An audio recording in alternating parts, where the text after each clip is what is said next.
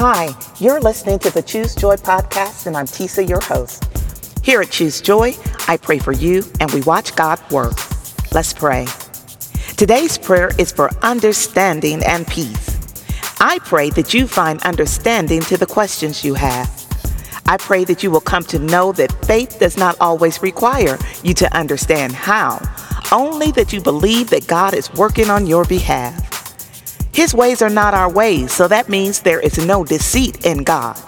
There is no hidden agenda. God does not get busy or overwhelmed or distracted. If God said it, it will be done.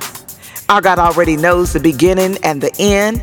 It is your purpose to find and trust that peace in God that surpasses all understanding. You can thank God during a trial because you know that He is able to do miracles. The Word of God is sure and firm, and you know that God is for you.